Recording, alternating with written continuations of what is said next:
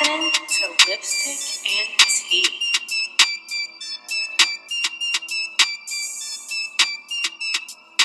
Hello, everyone, and welcome to Lipstick and Tea. We are your hosts, Faye and Brianna. Tonight, we have my very best friend since elementary school, Tillery Williams, with us. Hey! And we are going to cover the standards of beauty in today's cultures and media and the ideal women's body types. I mean, as women, we do so much and spend so much money on weave and clothes and accessories. I mean, come on, ladies. The list goes on, and it's all in the name of beauty. But who or what even depicts beauty, and what is the definition of it? Well, I'm glad you asked that, Faith, because actually, according to Webster, the definition of beauty is a combination of qualities such as shape, color, or form that pleases the aesthetic senses, especially the sight, which basically means you look good. Anything that looks good, you cute, fly, fine, that's what beauty is. Okay. We're going to actually talk about the different types of beauty in culture. So what we did was we went around and looked at different cultures and saw what's beautiful or what the standard of beauty is in each culture. And some of the things may surprise you, some things may not. For example, in Asian culture, the standard of beauty is for women to be thin, pale-skinned, and have thick, dark, shiny, long, straight hair. Here in America, there's a clinic in Southern California that their specific purpose is to create the creases for Asian eyelids. U.S.-born Asian American women between the ages of 5 and 24 have higher rates of depressive symptoms such as suicidal thoughts and suicide attempts than the national average. Also, with the pressure for them to be so thin, a lot of Asians end up having eating disorders. And going back to the eyelid thing, Julie Chen, a host on television, she actually admitted to having plastic surgery to make her eyelids look less Asian to further her career.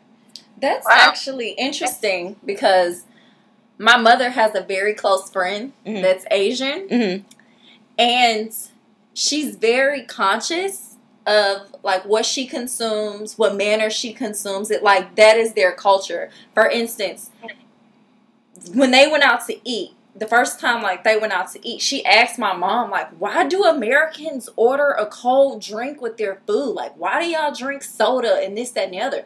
She was like, where I'm from, we drink hot tea or hot water with our food because it helps your food digest, faster. Therefore, it's not really packing on the calories. It's kind of going in and out, if you know what I mean. Yeah.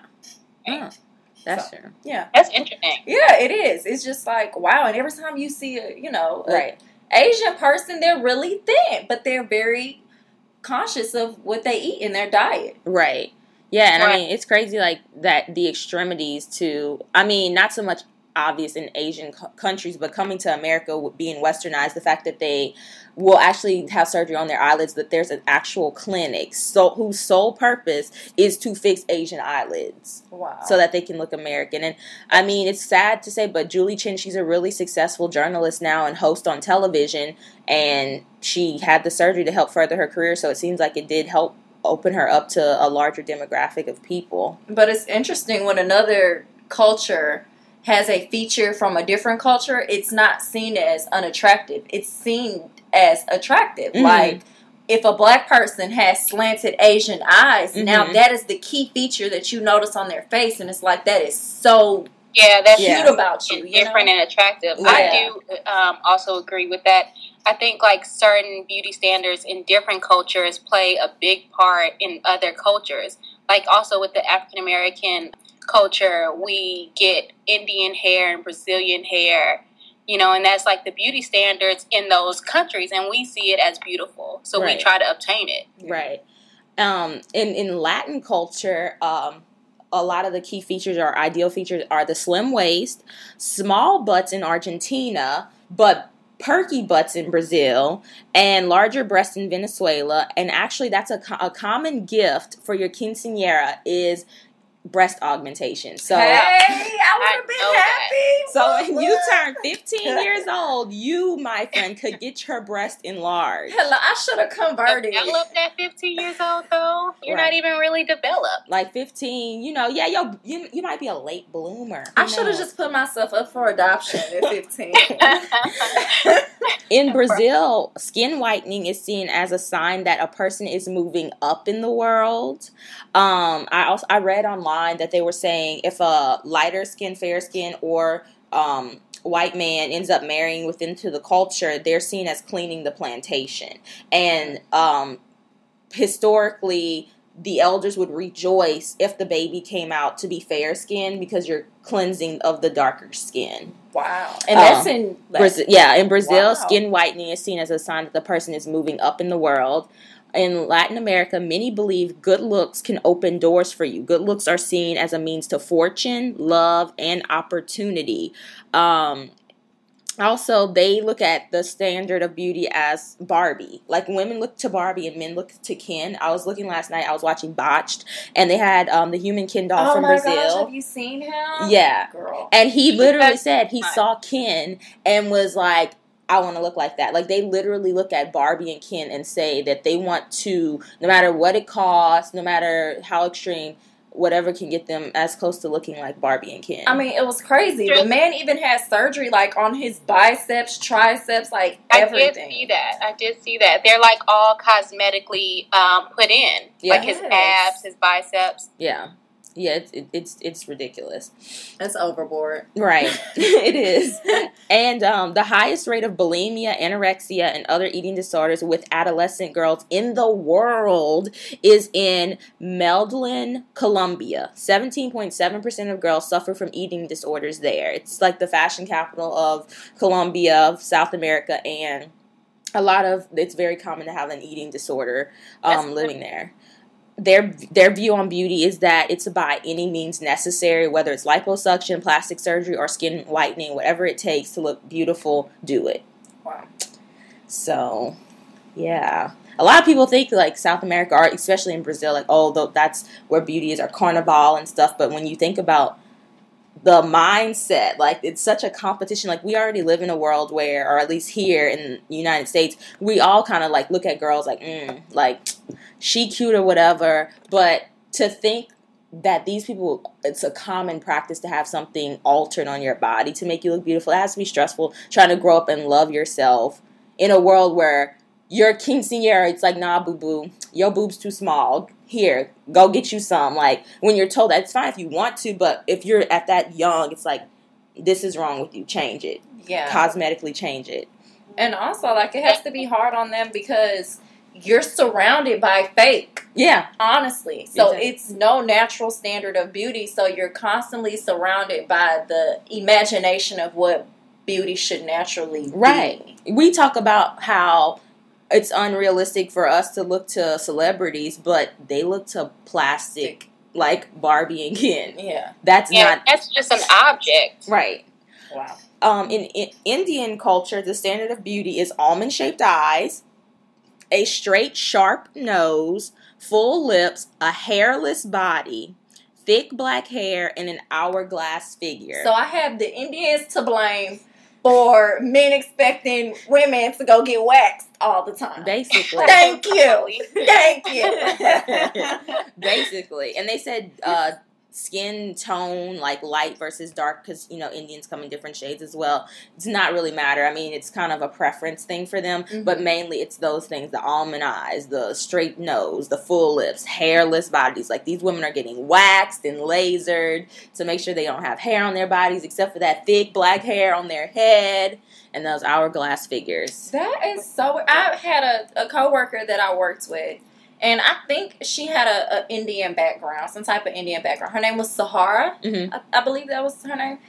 And I remember when we were working together, she literally went through the full body lasering treatments where she had to have like series of them, and she would come in and she'd be like, "Oh my gosh, my body is in so much pain," and I was like, Sahar, like, what's wrong with you? Ew. Yeah, she was like, "I just got everything lasered again," and I'm just like, I said, "Everywhere, Sahar, everywhere."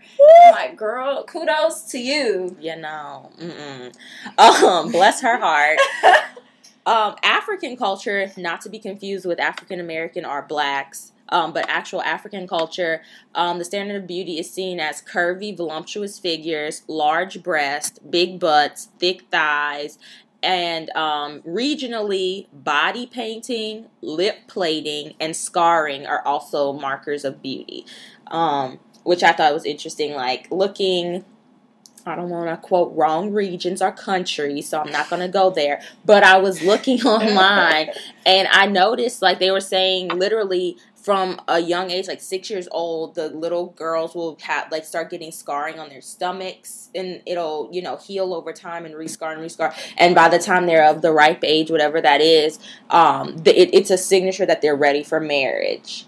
And then also like lip plating, it starts like they pierce your inside of your mouth, and then they put like a little plug, like a little thing in there, and they slowly get bigger and bigger, and they'll actually get plates, real plates, and decorate. Like the women take pride in it. They'll decorate their plates and stick it inside. It's like you have to go Google it. It's online, and like your mouth will hang out, and it's very painful. And sometimes it's so painful that they'll even have a few of their bottom teeth extracted to make room for the plate.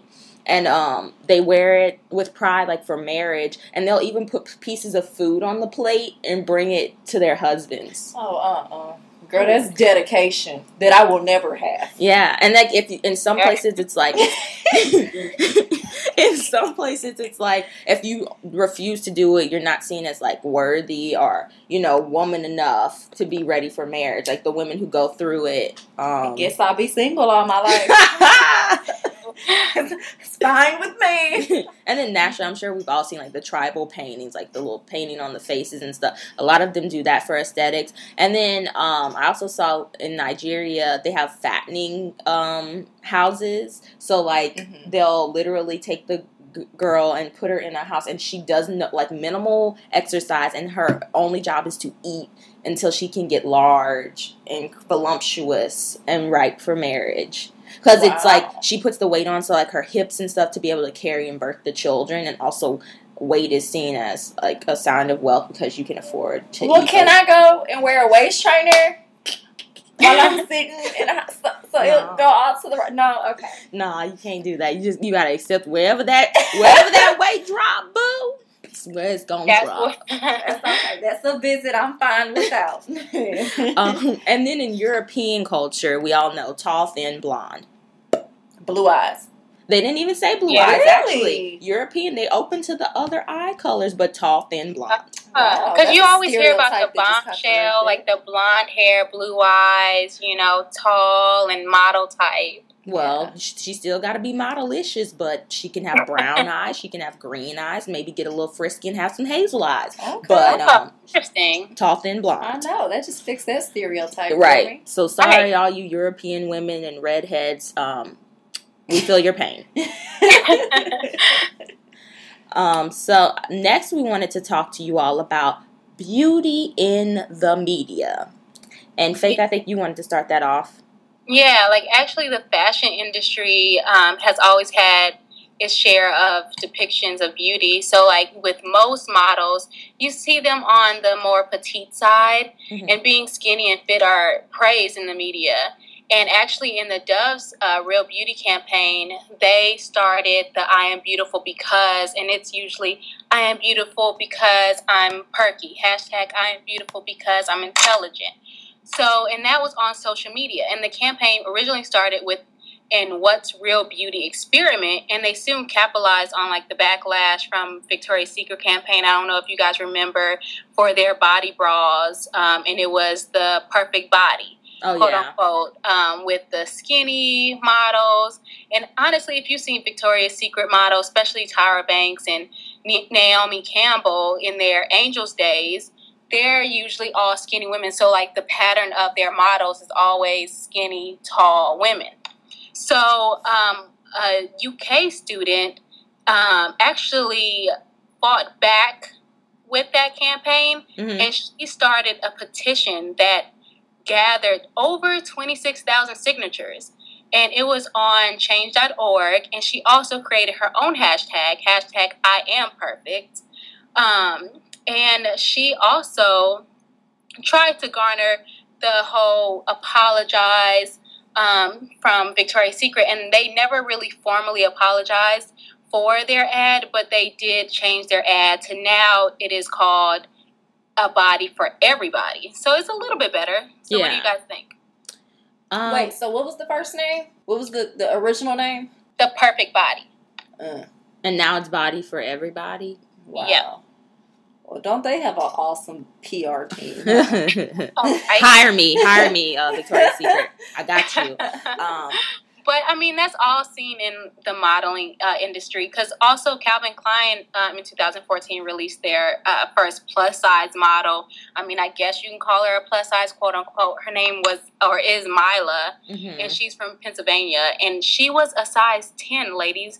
Most women are about an average size, maybe 8. Right? No, girl. The average size woman is like a 10, 12 in like the U.S. That's your average size. But I saw that too, and a long time ago, well, not that long ago, I was watching Real Housewives of Atlanta, and I saw that, I think it was like Phaedra was throwing shade at Cynthia or something about, she was like, oh yeah, girl, I saw you in my mom's catalog, and for like women's clothing.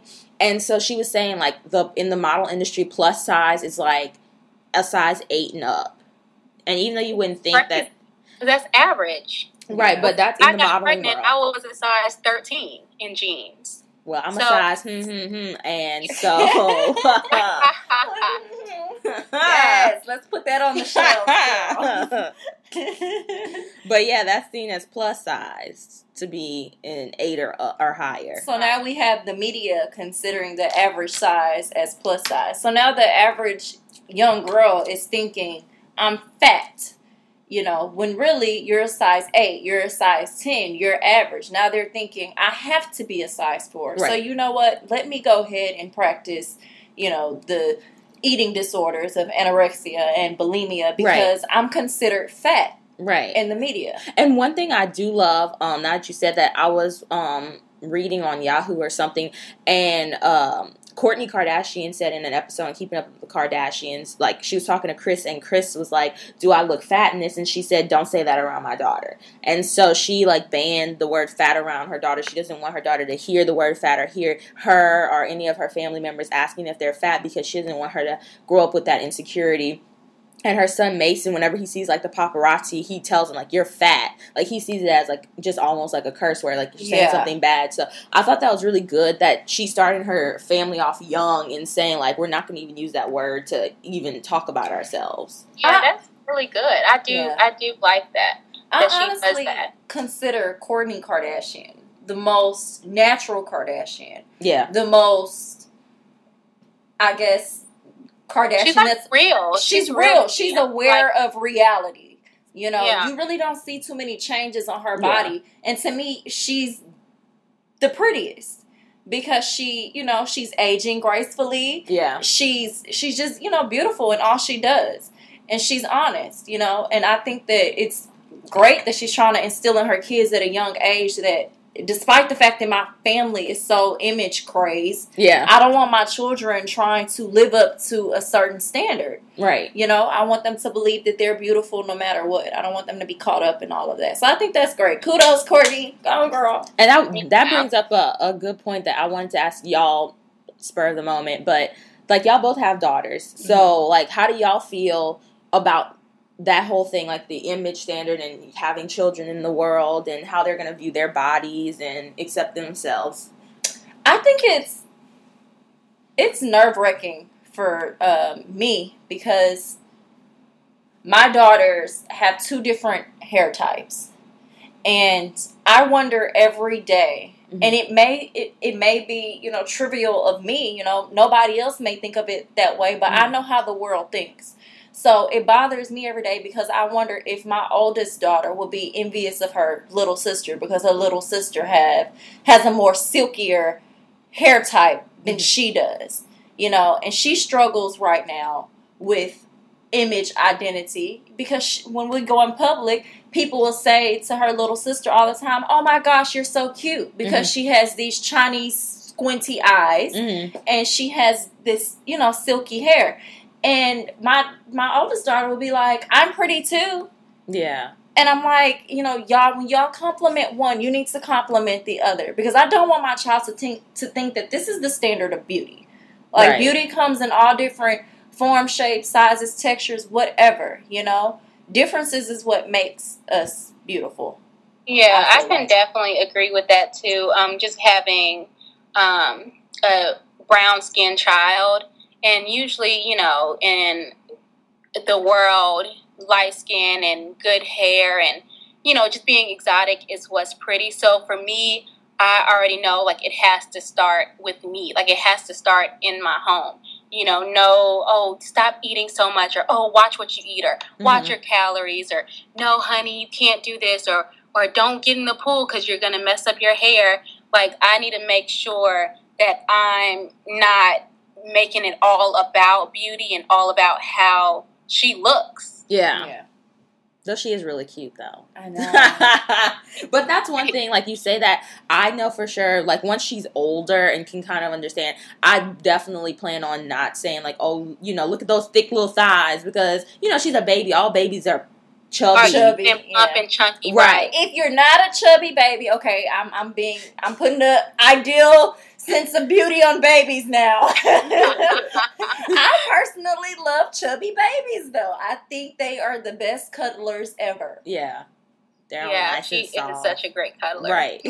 But yeah, when she gets older, I definitely won't say those things just because I would never want her to grow up. Because I remember when I was little, my cousin's very tall and very slender, and she was a dancer, but I'm not. I'm more curvy. And, like, I know my grandmother, I know she didn't mean it, like, maliciously, but she would always say, like, "Oh, you're so fat." But to her, fat's, like, healthy. But she would say fat, and I went to school where all of my classmates were Anglo-Saxon, blonde hair, blue eyes, slim girls. And so when she would say fat to me, I'm used to hearing it fat in a negative way. And it really bothered me, like, to the point where I would eat less. And, like, there was a time period where I even would, like, "Oh my gosh, I'm getting so fat, I need to stop eating," or maybe I should throw up my food. Maybe I should, take these laxatives to drop some weight, because it just stressed me out so much. Like, I wanted to be slim like my cousin, but that's not my body makeup. Like, no matter what, I'm never going to be that slim person. And so knowing that I went through that, I want to be mindful whenever I do get married and have kids, but also with other little kids, I want them to feel accepted and not, because you might not think it in passing, like,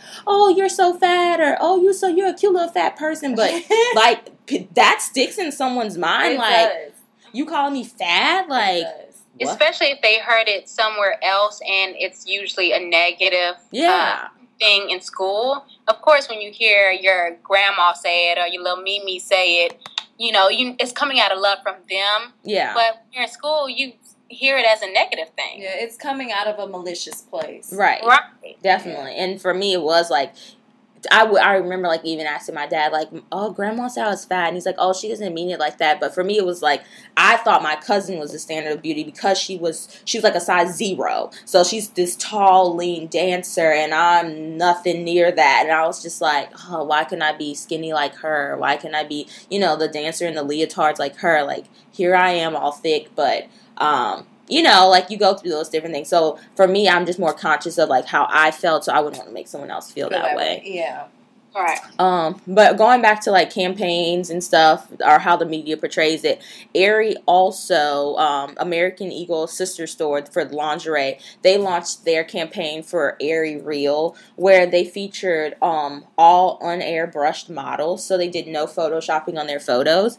And so they did that they wanted to show their customers what real beauty is. Like, it's not these Photoshop pictures. And also because their demographic is focused on 15 to 21-year-old girls, and those are the most impressionable people in the world. 15 to 21, they're all about the media and models and what's television, what's hot, what's not. So they were very mindful in focusing on them and just showing them what real beauty is, untouched photos, flaws. And they also had some celebrities featured in their campaigns unairbrushed, just to show them, hey, nobody's perfect. We all got cellulite. We don't all have flat tummies and little slim thighs and things like that. So I thought that was really cool that they did that, and brave of the celebrities who participated in that campaign, because in a way it's making them vulnerable. Like, you're going to see me unairbrushed. Like, all my Instagram photos are airbrushed and you're going to put me on a poster. So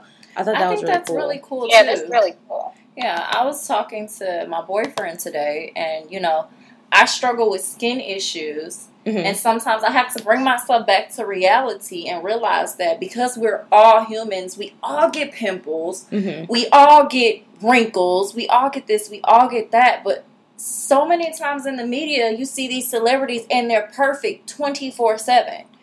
Because they're all made up. Because they're all made up 24/7. Right. And I think it would be so awesome if we showed young girls that not only is the standard of beauty, tainted when it comes to weight, but it's also tainted when it comes to skin. It's tainted when it comes to hair. It's tainted in all aspects of it. Yes. And Hillary, we were talking the other day about Logan Browning, and you mentioned her Instagram of how she posted that picture. Yeah. And she wasn't all made up. She wasn't, and I applauded her for that. Oh, I haven't seen that. I'm going to have to look that up. She posted to her Instagram, and she posted a picture with her of, it was either acne medication on her face, or it was like a clay mask, like spot treating. And she said, I just want my viewers to see that this is the real me. And I have struggles just like everyone else, but I embrace who I am, and this is me. And I love that, because so many times we spend hours in the mirror not only trying to perfect our hair, perfect our skin, perfect our dress, we try to critique every little inch of ourselves. Right. Just to measure up to this fake standard of beauty that's not even really real. It's not real. Yeah, that's true.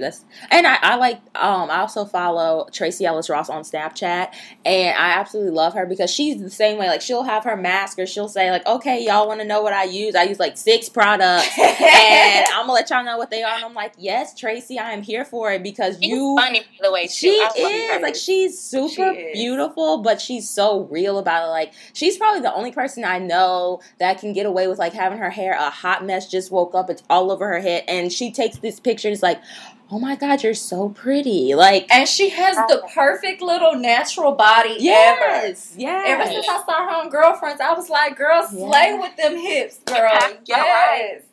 Yes. So we salute you, Tracy. Go, Tracy.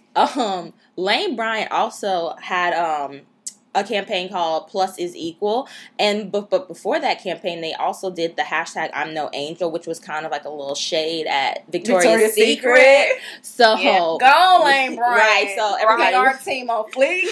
Everybody was coming for Victoria, and so they did the Plus is Equal campaign, and they said that it's time to represent 67% of U.S. women are size 14 to 34. Hey, yes, and not what was it at first? 8 to 10. So no, boo, like 14 to 34.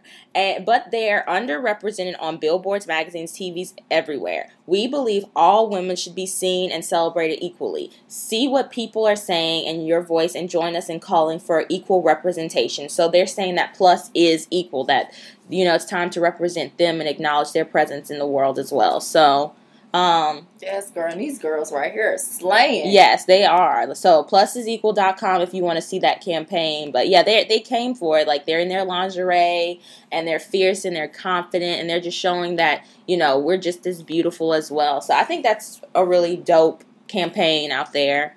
And I also like Tess Holliday. She's another really plus size model, and she does the F Your Beauty standards. And she was also in a video campaign.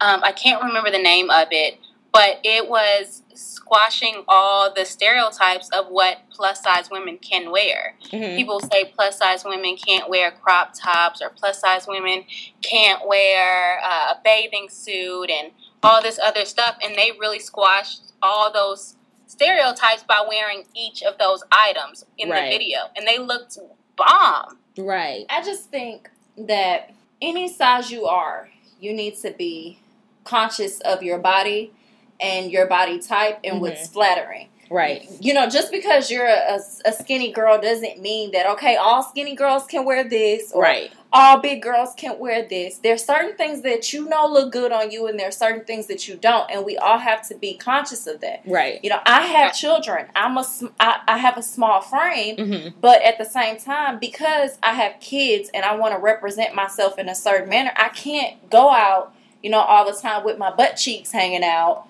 or showing, you know, just being provocative. Right. And it's not that I'm a big girl so I can't do it. No, there's other reasonings behind you wanting to respect yourself and what you wear. Right. So I think that should be, you know, across the board.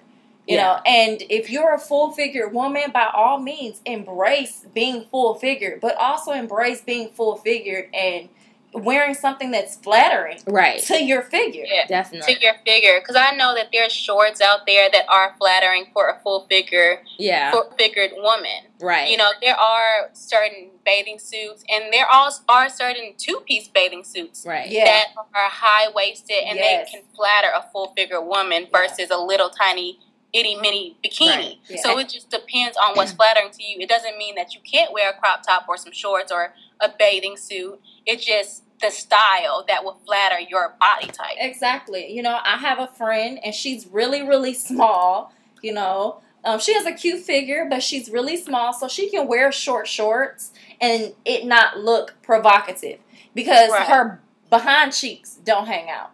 But somebody that has more of a rear end, you can't wear short shorts because now your behind is hanging out. So it's not saying you're fat, you can't wear those. No, we're saying they don't look tasteful. It doesn't look tasteful on you. I could never go out in no short shorts. First off, I have a daughter, so I wouldn't.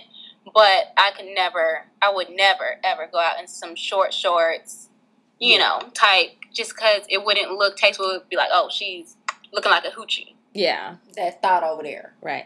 One thing I will say about swimsuits, I appreciate, like, that Drea, for her men's swim line, she added a plus size collection. I love that. I think they're coming back, like, they're starting to now, other designers are starting to give plus size women their props, because before there was this very limited collection for plus size women. It was like you have to wear a muumuu or just be covered up, but I think they're making sexier pieces for them, and also showing, like you said, the two pieces are different styles and cuts and patterns that are flattering for the plus size woman. Yeah, and I love that. If we're going to put a lot of energy and passion into making clothes to fit this one stereotype, we need to put the same energy and passion into making clothes to fit everybody's size and everybody's shape. Especially if there's more, a higher percentage of plus size, like they said in the Lane Bryant campaign, 67%, that's more than half. So if you're not catering to the more than half, like that's a poor business mindset. Exactly. I mean, I'd be like, where your coins at, boo? You only tapping into about, 39% of where your coins at. Exactly. Like, Kate, you need to cater to who gonna cater to you. Exactly. Cater to everybody. Right. And going on bathing suits, since we're talking about bathing suits, everybody knows that every year with summer is the beach body movement. Hashtag summer 16. Pressured Drake, here we go. So, I mean, I have been pregnant for summers in a row now. Stay pregnant, Jesus. So, I mean, back to back. But another Drake quote. Every year, a lot of women, shout out to Drake, see the memes and the gym ads saying, "Are you beach body ready?" So you start to ask yourself, "Wait, am I beaching body ready, or am I not?" So you may avoid the beach or avoid, activities on the beach that because you don't want to encounter another woman that's beach body ready. And you're looking like, look at me compared to her with this big old belly. Right. She over there.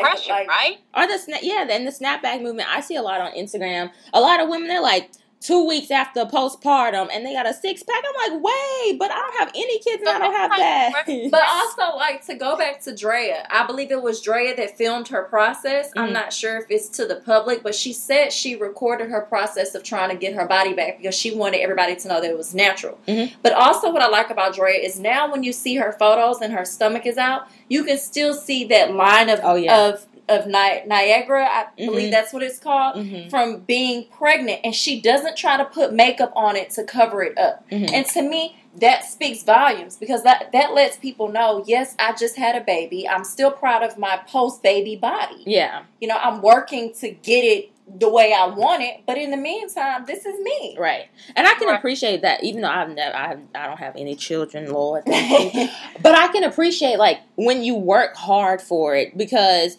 a lot of women, I really do see that, and I'm like, wait, you just had a baby 2 days ago? Like, how you got a 6-pack? I'm confused. Like, what did you do? You just jumped into No, girl, she got the doctor on speed dial, on standby. Right. But be honest about it. You have to, like, recover. You know, it takes 3 months before going to a surgeon, but it's just like having the pressure to snap back. Right. Or like Tamara Mowry. I still not lost my baby weight from my daughter, and going into a second pregnancy, you know, the next year is just, I do feel some of that pressure of like, oh Lord, how, you know, so I definitely know that the whole beach body movement pressure and having kids pressure. Right. Yeah, and like Tamara Mowry, like I like her because she's talked about it, having her second child, and it's been a slow process for her, and, you know, just being comfortable in her body and working out and things like that. Like, I think for women who have had kids, it's important to not feel that pressure, like, oh, well, it took her 4 weeks to get back to her, you know, pre-baby weight, so now I have to. Or even Kim Kardashian, how she said she had to change it up with her diet. The first time around she did some other type of diet, but this time she did more of a low-carb Atkins diet and worked out. I just think that, and it's taken her a while, but she's tracked her progress, whether it's stepping on the scale or saying, oh, I have 20 more pounds to go, and it's taken her months. It wasn't just an overnight thing, and God knows she has the money that she could have easily got it sucked out of her. But the fact that she didn't, I can appreciate that, because even just being normal and having some weight on you is hard. So to see other people going through it and documenting it, their process and the work that they put in, it makes me feel better as a person. Like, going back to Tracy, I see her, she's like doing Pilates and Snapchatting her workouts, and I'm like, okay, like, she's not just born this way. This woman puts in work. She is sweating. So I have no excuse. If I'm going to sit here and eat some ho-hos and whatever, then I can't be mad that I don't look like her. Like, if she's putting that kind of work in, then I need to put that kind of work in. And I think that especially for pregnant women, you know, now is the time for you to be embracing and loving and cherishing motherhood. That feeling of accommodating to the standard of being fit after pregnancy should not overshadow the joy of being a mother. Yeah. You know, it just shouldn't.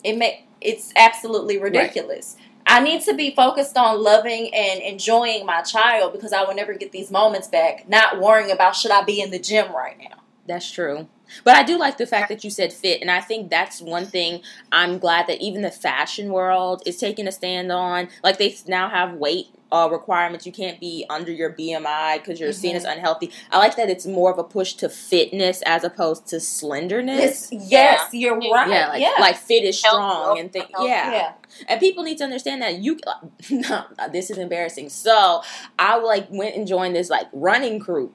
And I was like next to this man, and he was a little thickums. He had, he was a little chunky. And I just knew in my mind, I was like, I'm going to smoke this man. This man he lapped me.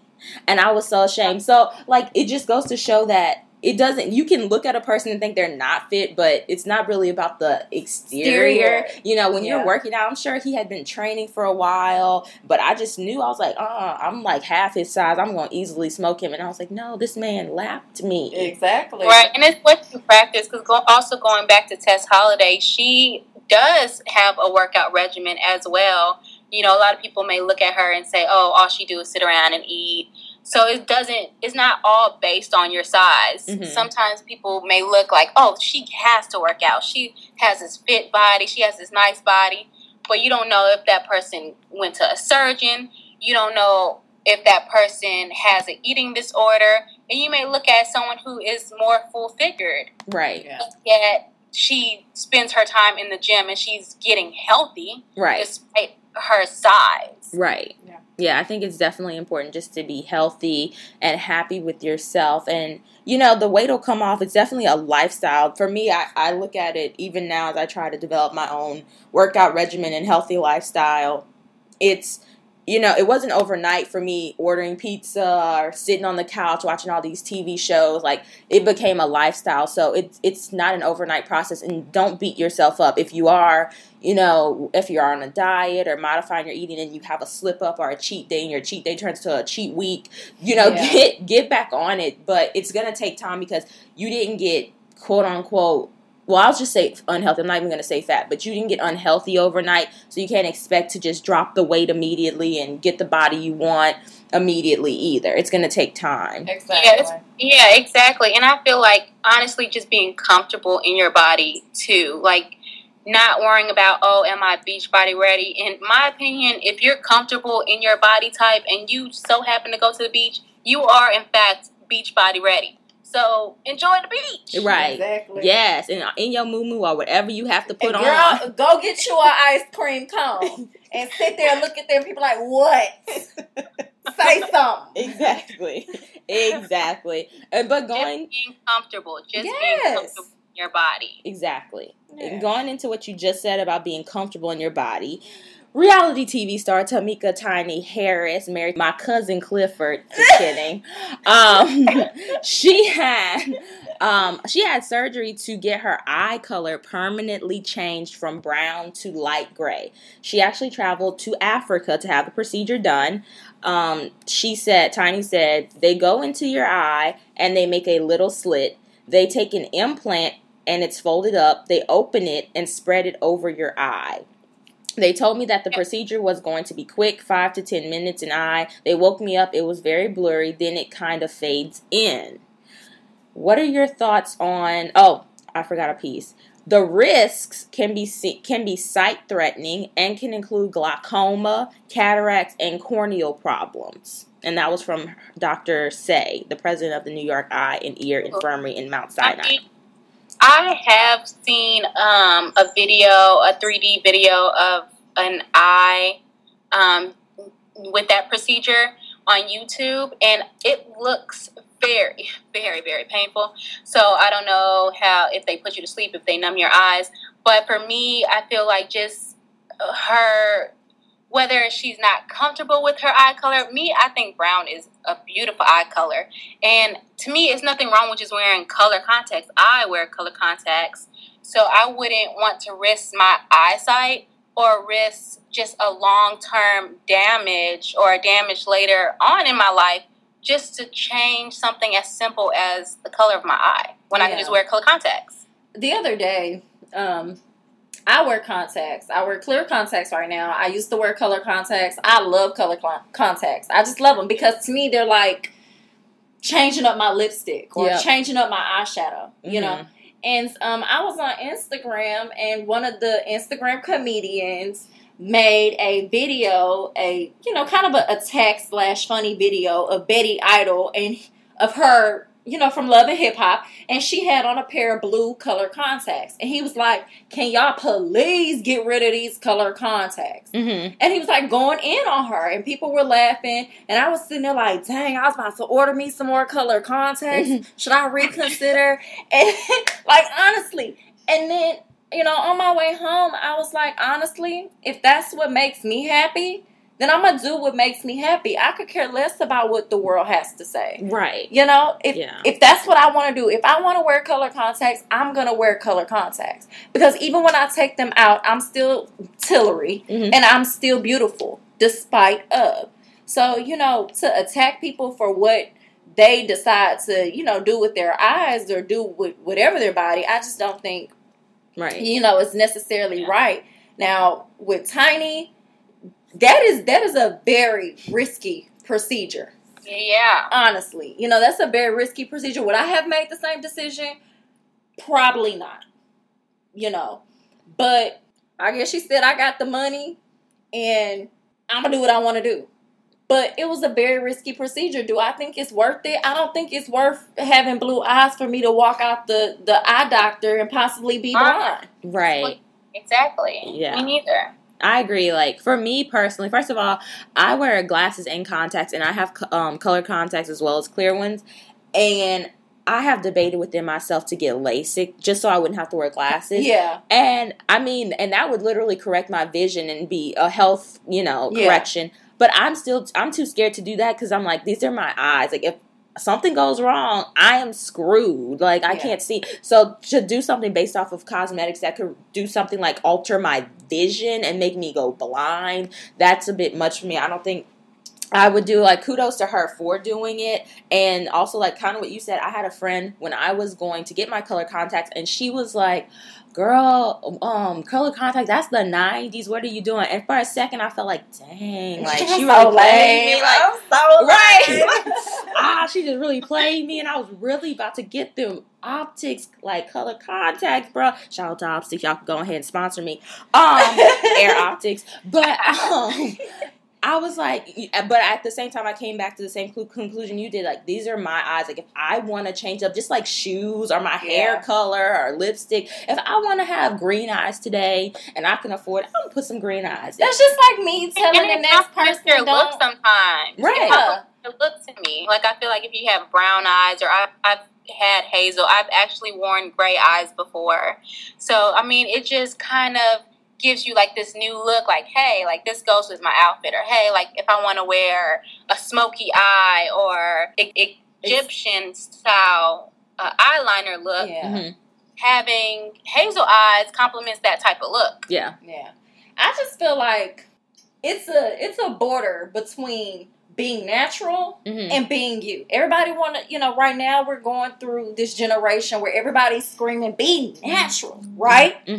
But at the end of the day, the same man that was going in on Betty Idol about these color contacts, boom. If you decided that you wasn't going to cut your hair and you was going to let your hair be natural, then, you wouldn't feel comfortable with that. Right. So I feel like, color contacts, and it's just like coloring your hair. Right. You want to change up your look. Or just when you go in the barbershop and you say, you know what, man, I don't want that same cut that I usually get.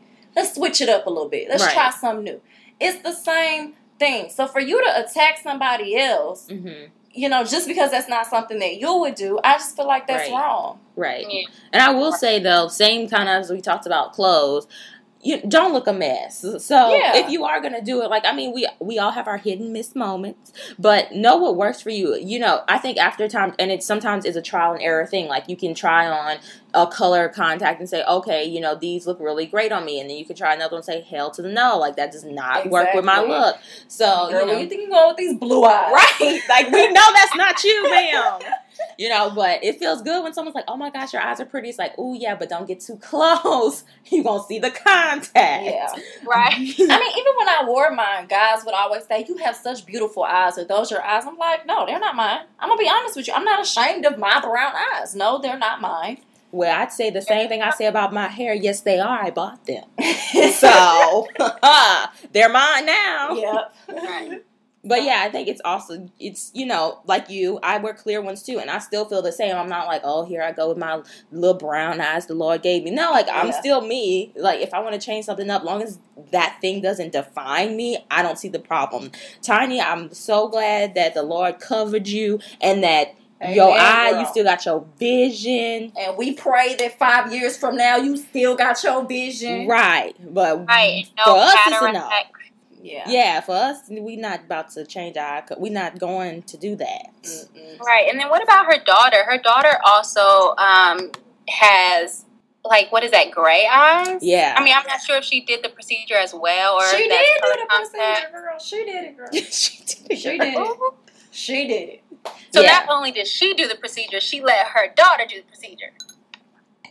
And that's just one of those things, like y'all were saying earlier about being role models for your kids. That's one thing you have to think about. You're doing something, are you setting that example for your kid? And it's fine if you're saying, hey, if you don't like something about yourself, change it. But, be mindful of whatever you're putting out there, whether it is a confidence of, I like to wear heels because they make me confident. I like wearing color contacts or weave because it makes me confident, or if it's I feel devalued, so I have to alter myself to feel valuable. Just make sure that whatever you do it for yourself. You don't do it for somebody else. Exactly. You know, with anything you do, it's for you. Exactly. And so going into that about the whole hair thing, we wanted to discuss with you all about the lengths we women go through for beauty. This list about to be long, y'all. Let's start with the bare minimum. So the attire, the cost of clothes, designer gear, and the pressure to look good. Oh, I know for me, first off, I have a couple of friends who I've met while being in the quote-unquote NFL industry that they, buy designer clothes, and they would spend a couple of $100 on maybe a dress or top or pants.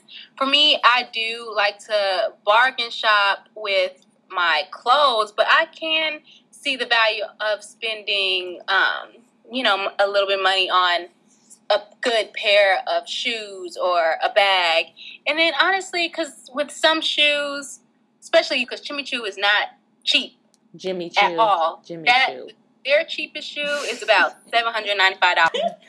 And some change, to go as far as getting like a Chanel bag, which their cheapest bag is $4,000. Like, that's crazy. And that's for just a little clutch.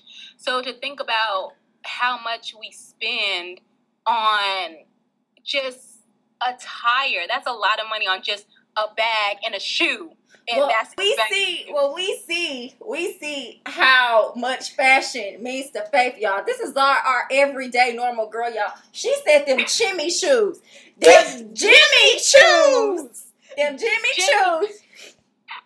That's okay, girl. Represent from being from Houston. Yes, represent. It's okay. I don't own a pair of Jimmy Choos, so, and I said it right that time. But I don't own a pair. I do love me a good lube, y'all. You do, and but those shoes are not cheap as well. Nope. Nor comfortable. They're not comfortable. Yeah, they're not comfortable either, but they are cute. They are fierce. They're really fierce. Cute. Yeah, hey, if you can afford it, why not buy it?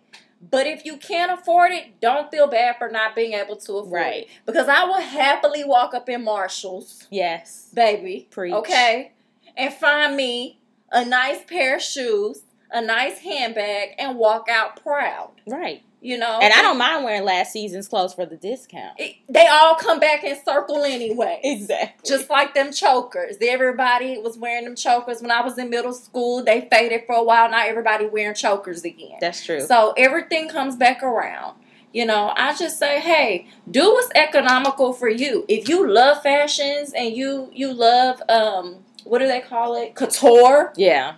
Then do it. By all means, if you can afford it, do it. But don't overextend yourself trying to live up to a certain stereotype of the only way that you can be a bad chick is if you got on red bottoms and Balenciagas and all that. No. Right. No. True. It's true.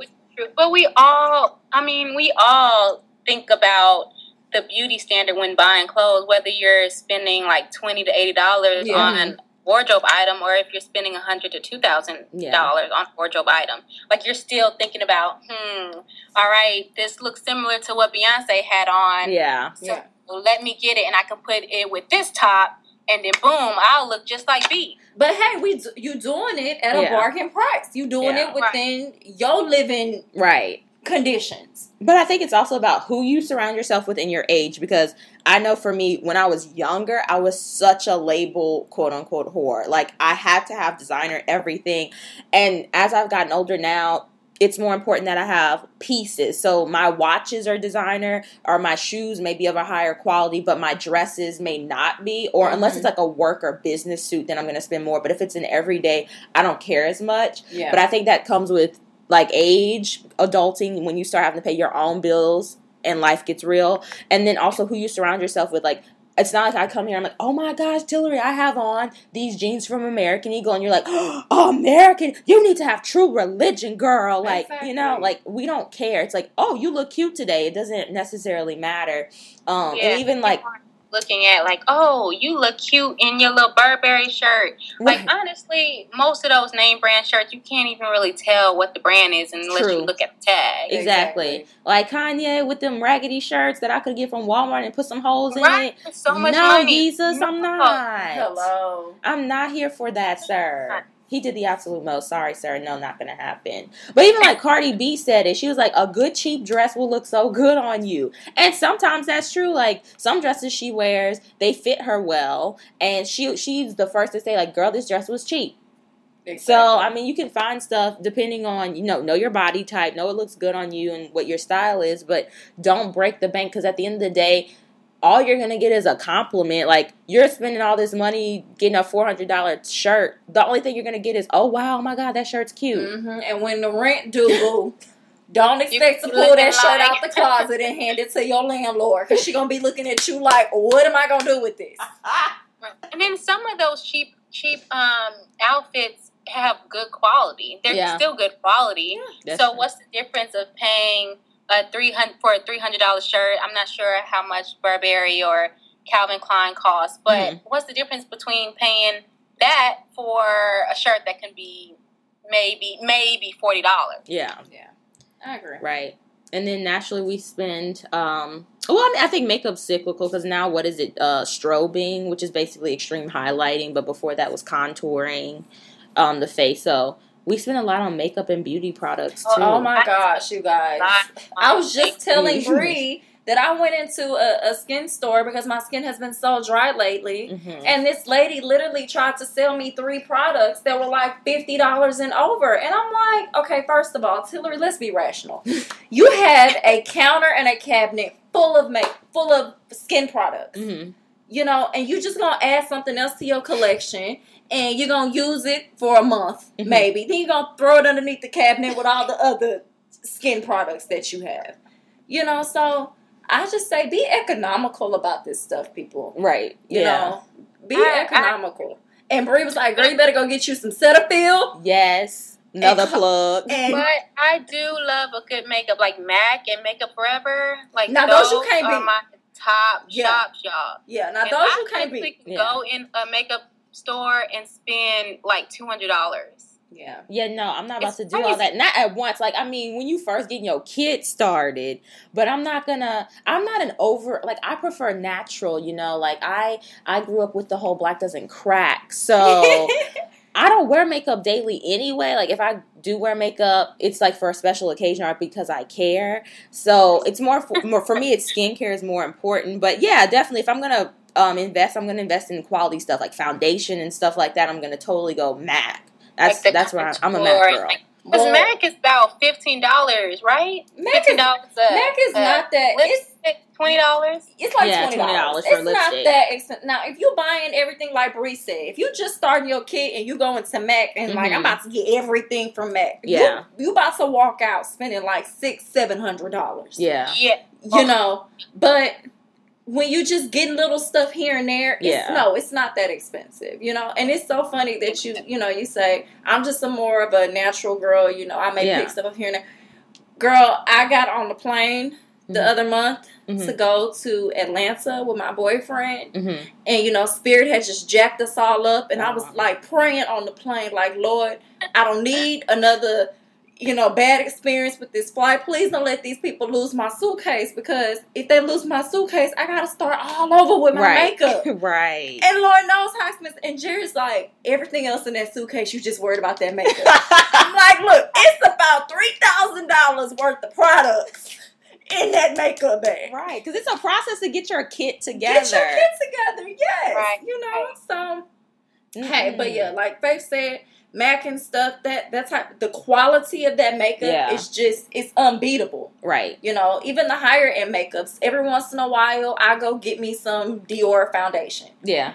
You know, YSL lipstick. I got a couple of Tom Ford lipsticks. You know, just like Bree said, I may have a couple of swatches here and there that are name brand just to say I've tried it. Yeah, definitely. I mean, and it could pull your look together. Like, I know for me, one thing, I'm just weird this way, but I like to have certain things. Like, I think a lady should have her own scent. So I have my Chanel perfumes. I have a winter / I guess fall one, and then I have a spring summer one that I alternate between. And so that, I spend money on that because it's my scent. Like, you're gonna smell me, but you gonna smell me. Don't even get me started on perfume with me. Yeah, like, you're a product junkie, Faith. Faith is a product junkie. Anybody want a product? Give it to Faith. She'll use it. Go to Faith. I love products, but I love perfume. Like, I've probably spent, like, not all at once, but in total, thousands. I probably have a good $800, $900. No, you spent thousands. Oh yeah, I just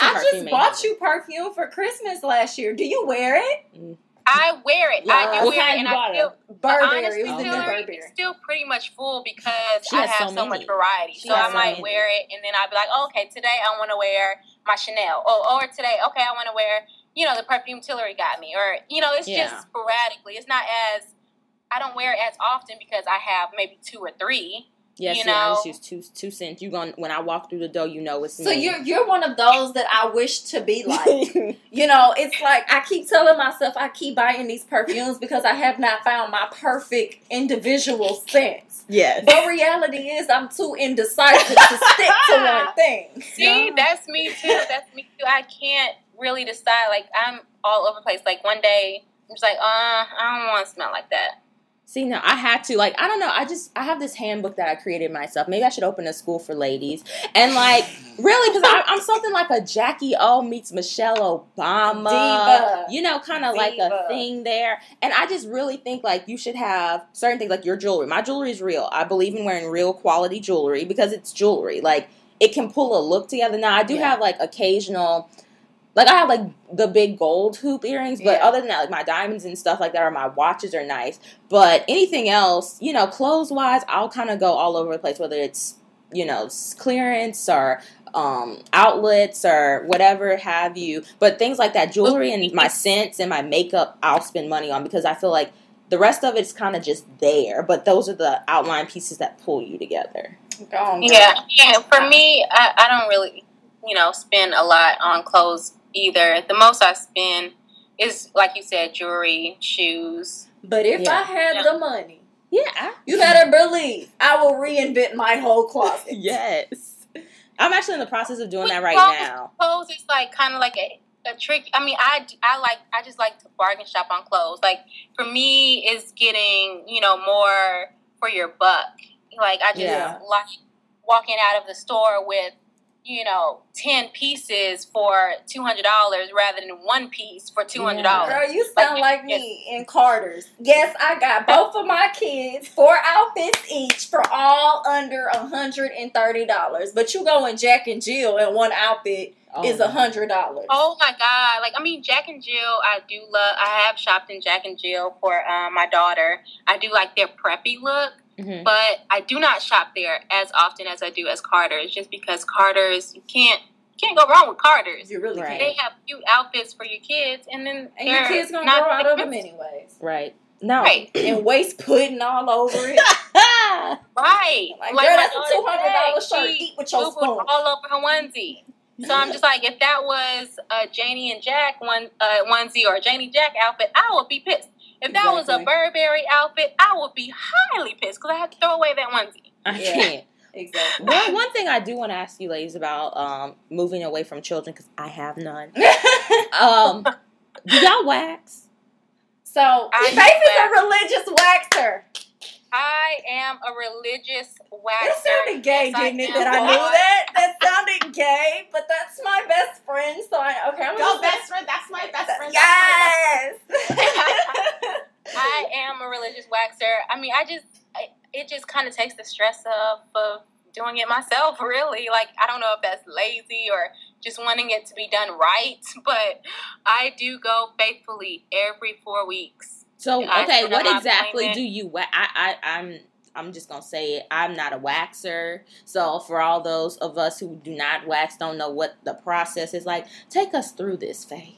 Oh, the process, honestly, if you don't go every 4 weeks, the process is very extremely painful. Like, have you had like your legs waxed and your armpits waxed and your, you know, she gets her U-Haul wax. Yeah, your purse waxed. I do. She gets the box wax. My little your purse. Brazilian, okay. You know, wax. But have you had your legs waxed or like your armpits or anything? Your lip? I've had my lip done. Yeah, I've had my eyebrows. I do get my face waxed, like my lip and my eyebrows.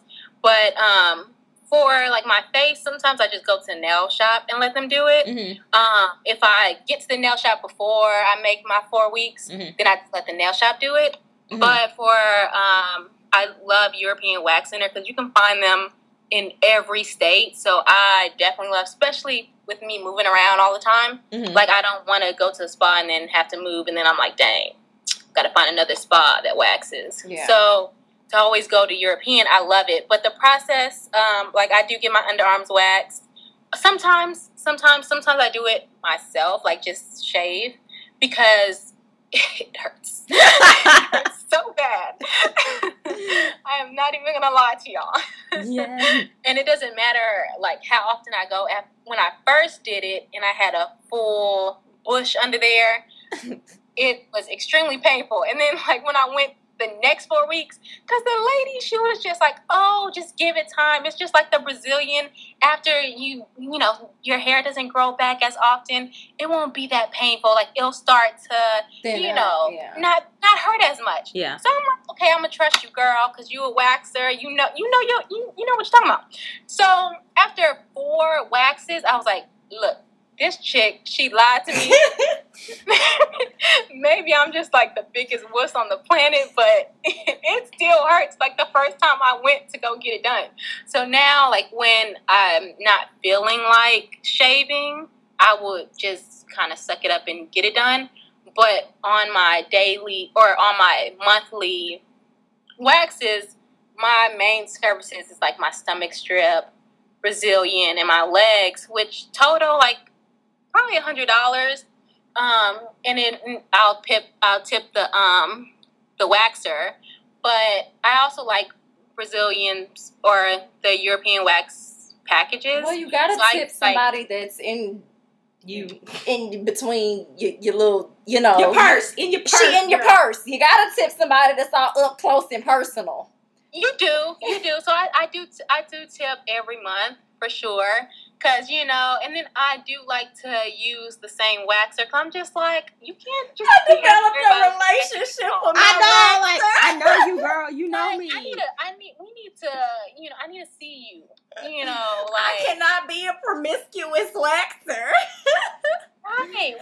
Like, I don't want to go to one wax lady and then next month have a whole different face all up in. No. She don't want to be known as the thought inside a European wax. Right. Like, I go to one person and one person only. Right. They'll just be talking amongst themselves like, well, Miss Brock, because she was with me last week. She gets around. I need to have a seasonal waxer. But, I mean, with me going back and forth, I mean, because I go back to Houston, you know, during my husband's off season, so it's hard to be with one waxer every month all year long. So, obviously, I do have to, you know. Cheating. Obviously, you cheat. She's always cheating. Waxers. You're cheating. You have an open relationship. I mean, I don't know if there's a male waxer out there, but I've always had women waxers, thank goodness, because I could not do a male waxer. I was like, wait. It's very awkward. I've gotten it done a couple of times, and you know who inspired that is this one right here. No, okay. Girl, you need to go get it waxed. Just like, you have to keep it clean. Did it hurt? It did hurt. It hurt like hell. I'm not even going to sit here and lie to you. It hurt like it's the worst pain in the world. Oh, my gosh. I honestly told Faith, I said, this was worse than labor. Oh, my goodness. Like, at least in labor, they give you pain relievers. It gets better. But yet, she don't believe me. So now, every time you go on occasions, it's always going to hurt, girl. Yes, ma'am, because I don't believe in handing somebody my coins every 3 weeks. Now, I got a committed relationship with you and my money. This is a problem.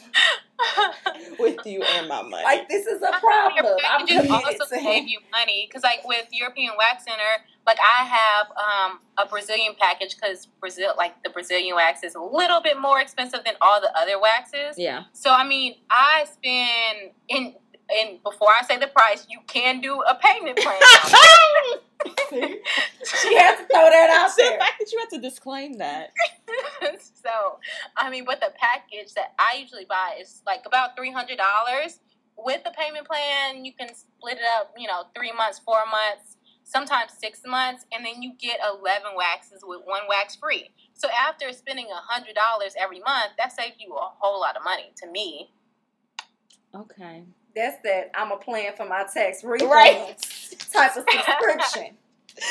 No, ma'am. That right there in that bathroom will do just fine. Sometimes I'm a shaver. Sometimes I'm not a shaver. If you love me, you gonna love me regardless.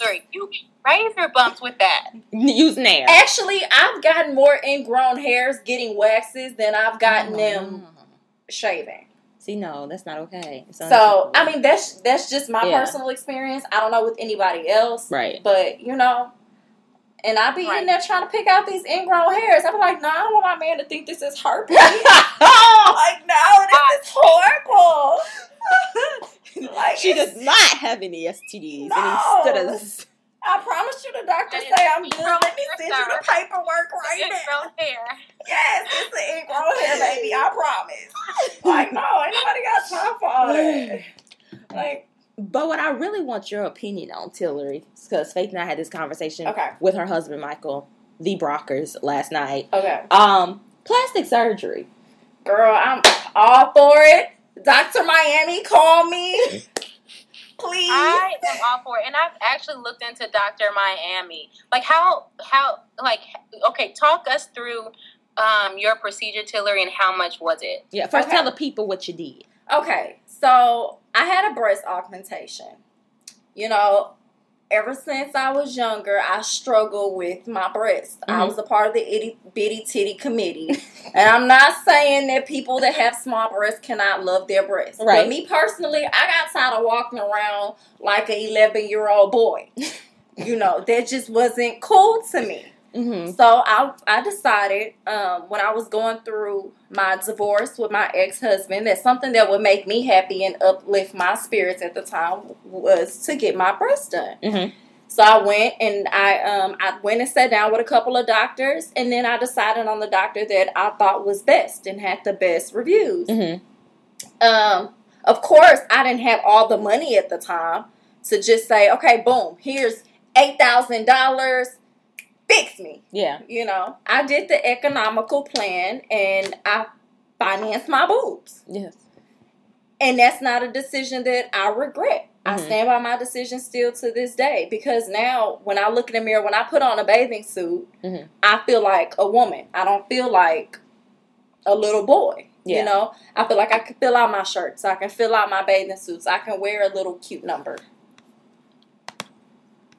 So. Yeah, so, I did I financed my breast, and it's a decision that I stand behind. I feel like if you're not comfortable with something or part of your body, if you can change it, then change it. There's no reason of, you living in not necessarily misery, because I still had happy times. I wasn't a depressed person. Mm-hmm. But hey, if I could change it, I want to change it. And that was something that I could change. So I'm definitely an advocate for plastic surgery. What I'm not an advocate for is underground procedures that are not FDA approved that really put your life in jeopardy. It's already bad enough that going underneath the knife puts your life in jeopardy. Mm-hmm. But now, you're doing things that are not even approved by the federal government. Right. As safe for you. Mm-hmm. So the black market of plastic surgery, I do not agree with, and I will never agree with that. And shame on anybody that practices that. Shame on you. You get your coins another way. Putting silicone in people. Get your coins. Were you ever, my question.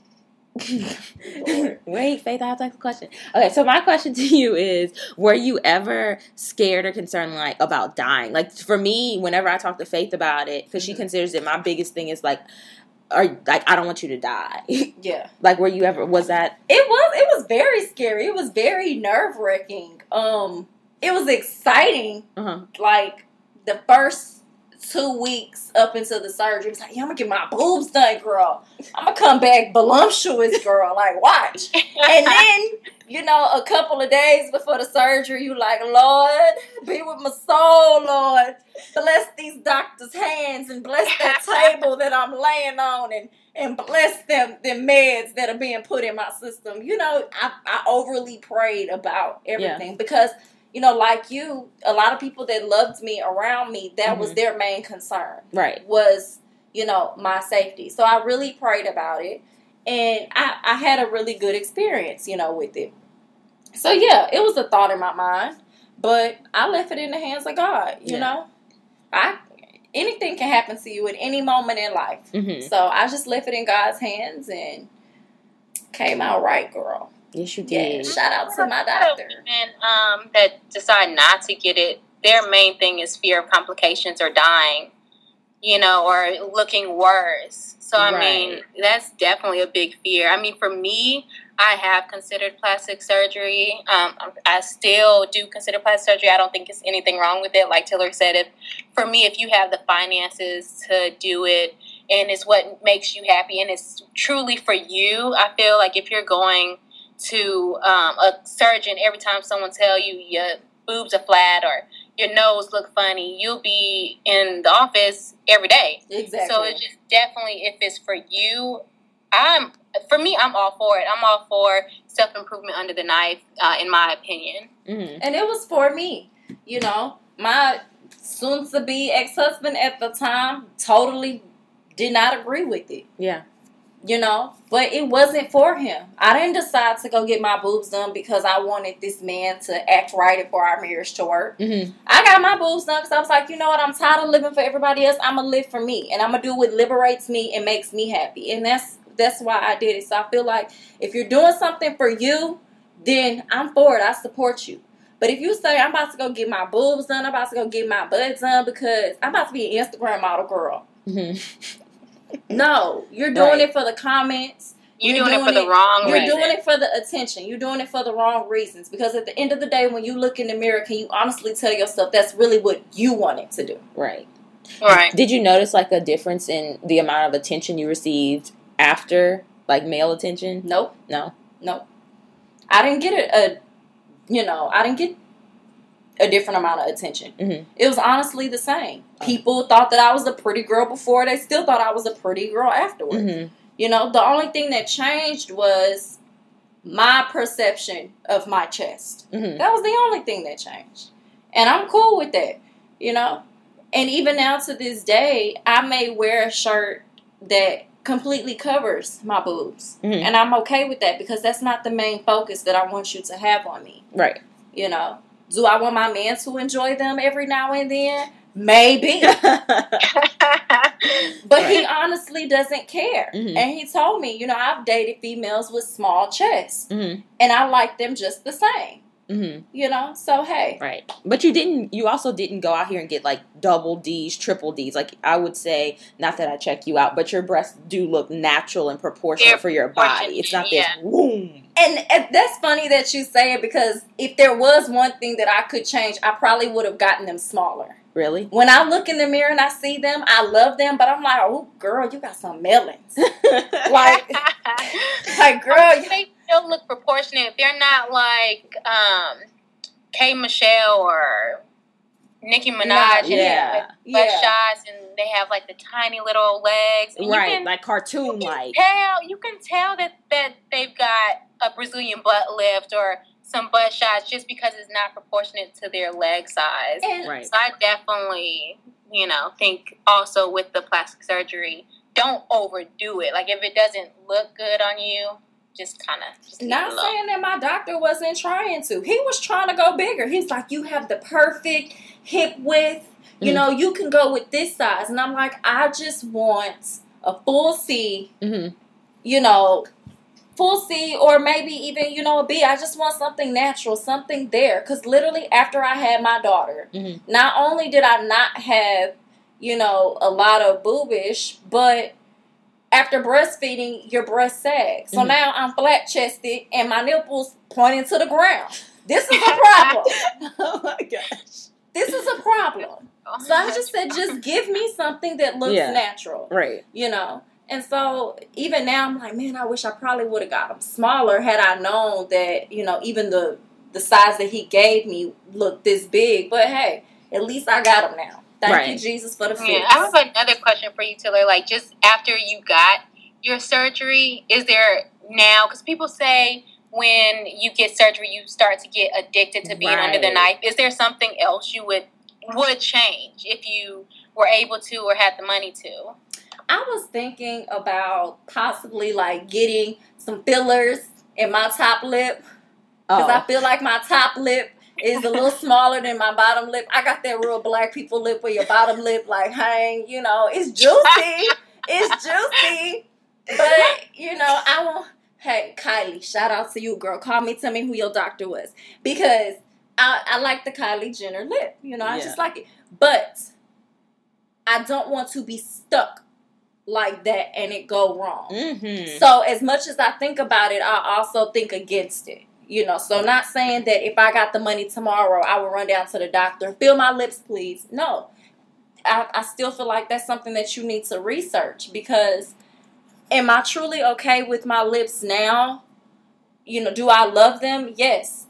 If I was to go into the doctor's office and ask to get them changed and I walked out looking crazy, would I want my lips back? That's the question that I have to ask. Mm-hmm. So I'd rather just kind of sit with my lips and be like, okay, I'm fine with this. Speaking of stuff, Lil' Kim, Lord, I just don't understand. I really, you cannot convince me that this is the same person. I have gone back into the 90s where Biggie was alive and looked at Lil' Kim and looked at her today and I'm like, this is not the same woman. Like, she doesn't resemble, nothing about her resembles herself. The same little Kim from, what was that, the 90s? Yes. And to me, that's plastic surgery taken overboard, honestly. Yes. That screams to me that you weren't okay with anything about you. You've gotten your lips changed. You look like you got your eyes lifted. Some of your forehead taken off. Rhinoplasty. Your cheeks filled. Skin bleached. Your butt is done. Your hips are done. Your boobs are done. Everything on your body is done. Yeah. So what part of you were you happy with? Could you not find anything that you liked? So which is crazy because, like, if you listen to her lyrics and stuff or the image she portrayed, it's like she thought she was the baddest in the game. And it's like, but you don't look like you. Like, you were rapping about being bad and all the men want you and all this stuff, but you weren't happy. You didn't want you. Yeah. And that's why, for me, I'm just like, did she get addicted to being under the knife? You know, was it something that she was just like, oh, you know what, I got this done, so actually looking back, I'm really not happy with my boobs now. Or, oh, I got my lips filled, okay, well, now I need a Brazilian butt lift. Was she really looking at like, oh, I'm not happy? Or was she just addicted to the perfection of being done up by a doctor? Because obviously, like, a natural beauty it's natural. Right. You know, things can go wrong. You know, maybe you might do a couple of squats before you can have that perfectly round butt. Mm-hmm. But it's easier to just get that natural perfection. But by having to pay maybe $5,000 to $8,000. Yeah. I mean, for me, like, I personally don't want to have plastic surgery, but that's also because I'm definitely afraid of dying during surgery or something going wrong. But I don't knock anyone else who does it if you can A, afford it, and B, you're doing it for the right reasons. Like, if you're doing it like, oh, I just know if I get these butt shots, I'm gonna get a man. No, you're dumb. Or if you're like, oh, you know, I'm just like, I could go buy me a house right now, but I'm just really gonna use that mortgage money for these breasts, Lord, and just live in my car. You're dumb. But if you have the finances to do it, and you're like, I just want to change this about myself, then by all means, do you. And to piggyback on what you said about her being addicted to the surgery, I think she was more so addicted to the quick fix. She was addicted to bandaging her wounds. Because obviously her wound was, you know, insecure. She had a lot of insecurities. She wasn't very self-confident. So she got addicted to quickly solving that problem, but she never truly solved it. Right. She just put a Band-Aid over it, over and over again. Now, what I will say is somebody who did plastic surgery well, Lanithia Leaks, ma'am. I like Nene's nose. She just got another nose job, and I like this nose. Like, not many people get good nose jobs, but Nene got a good nose job. That is something that I would definitely be super afraid to go under the knife. Yeah, that's your you don't want your nose to fall off. Right. Rest in peace, Michael Jackson, but we don't want them problems. Right. Like, I definitely, I like Nene's nose. Shout out to Nene. I don't, I think you should love yourself, but if you need to change something, she did it right. So if you could just let everybody know who your rhinoplasty surgeon was, and they can get their lives. Bloop.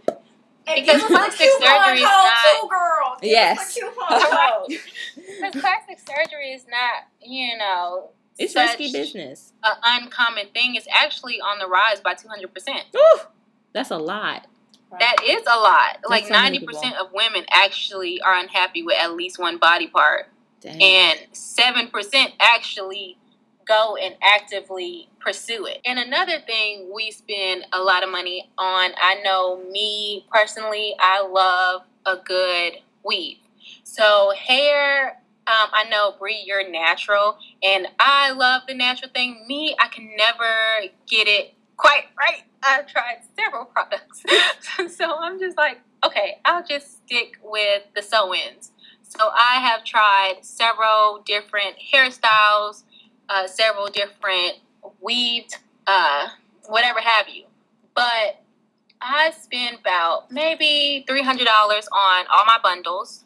And then I probably spend a good $150 on actually getting it sewed in, depending on where I go and who I go to. I haven't been to anybody in Los Angeles, but obviously they will be a lot more pricier than $150.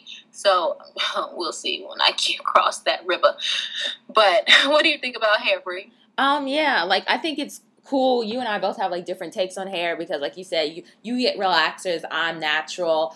But I think women in general spend a lot on their hair, specifically Black women, but all women.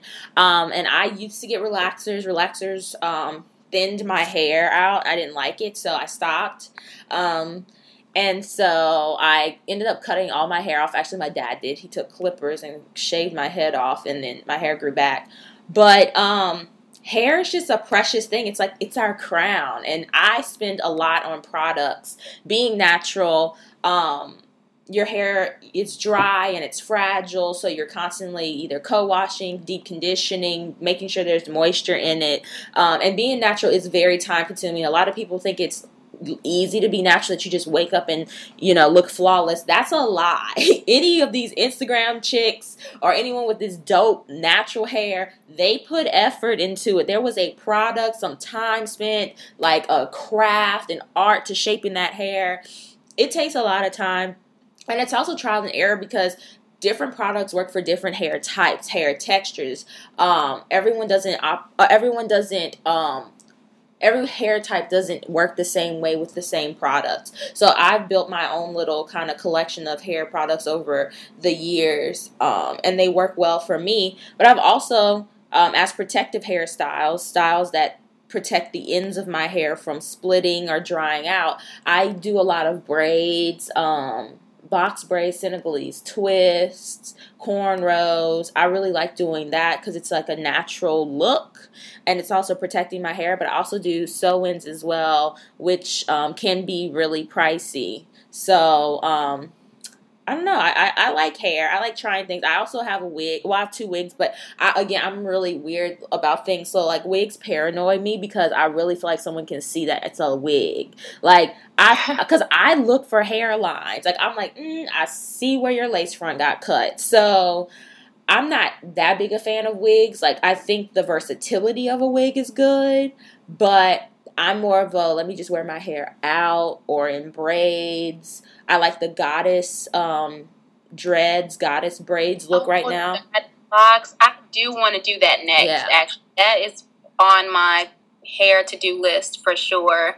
I have done twists, and I've tried the whole natural thing for a year. Yeah. Very difficult. I think you're just busy. Call myself natural because I wasn't really wearing my natural hair. I was natural under my weave. Exactly. Your weave grew out.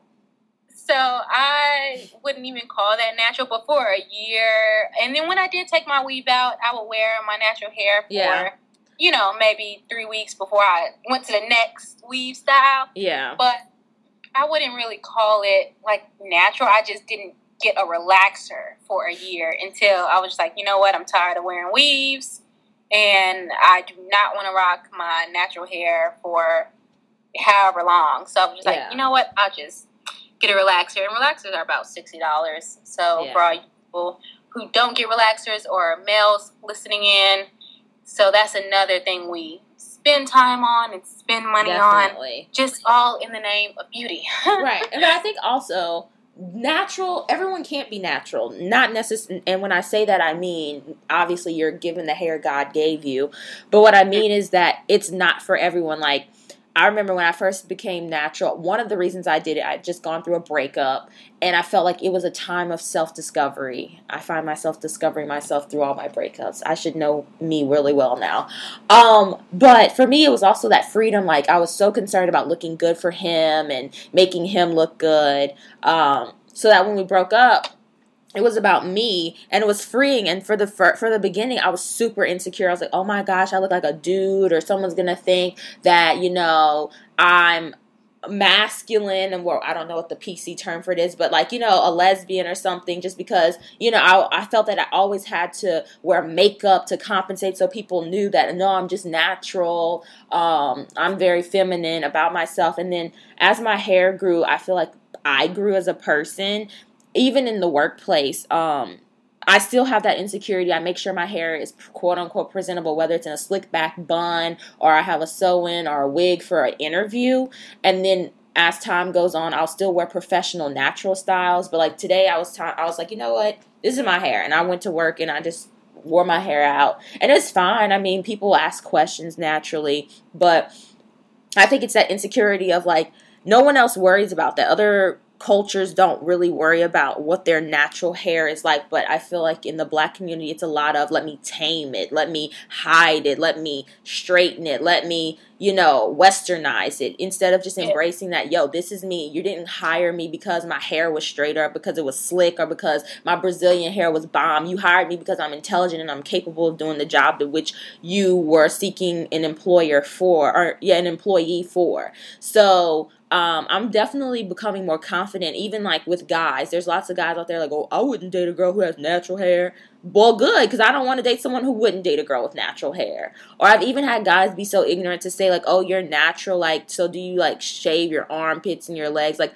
I'm not a Wolverine. Like, I'm very well kept in my appearances, so I don't even know why that's a question. Just because your hair does not have a chemical in it to change it or alter its curl pattern does not mean that you're some barbarian out here living savagely. So I think hair, you just appreciate it, and it's about a respect factor. Like, I like your hair even after you get yours relaxed. I think it looks really pretty when you have your sew-ins. I think it looks really pretty, and you've complimented me on my hair before, so I think it's, accepting others. It's just accepting people. Because, I mean, with me, I know I've seen a lot of women, especially, with other races, I feel like they embrace their natural hair color, like whether they have, like, spiral curls or straight hair or, wavy hair. They embrace it. But with the African American culture,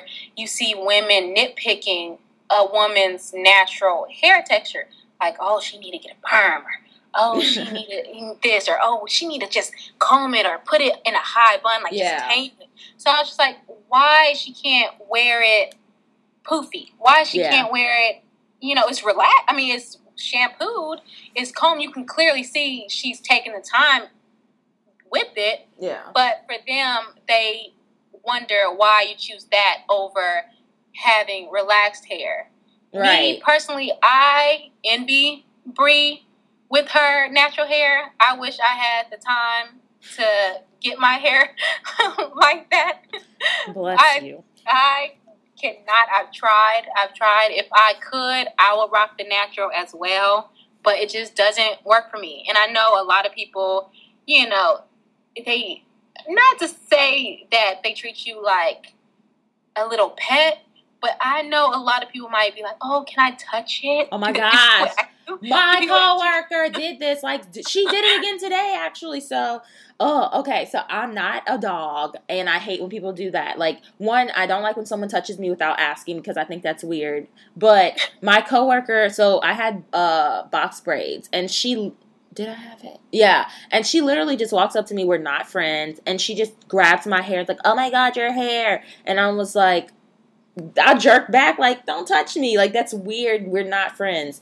And then today I had taken the box braids out and washed my hair. And she's like, she literally gets like 4 inches in my face and is like bobbing her head back and forth. And I'm looking at her like, what the heck is wrong with you? And she's like, shake your head. Shake your head. And I was like, why? And she's like, I want to see your curls bounce. And I'm like, I'm not an alien. Like, this is not a foreign thing. Like, that's weird. And then one of my coworkers came in my office and he was like, yeah, you look like Macy Gray. And I was like, I don't even know how to respond to that. Because you look like a man.